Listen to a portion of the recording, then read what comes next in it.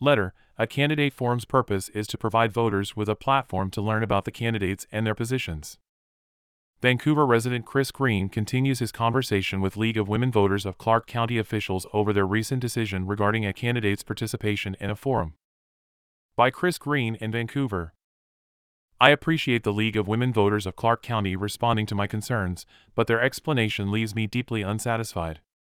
Their claim that they cannot and will not do anything that advances one candidate over another is problematic. A candidate forum's purpose is to provide voters with a platform to learn about the candidates and their positions.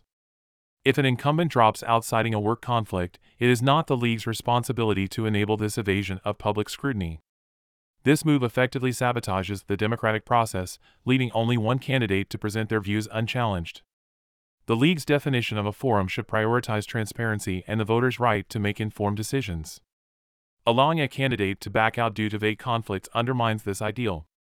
Voters deserve more than empty seats and unanswered questions. In the interest of fair elections, the League should reconsider their stance. If a candidate is scared to answer questions or face their opponent, it raises serious doubts about their suitability for office.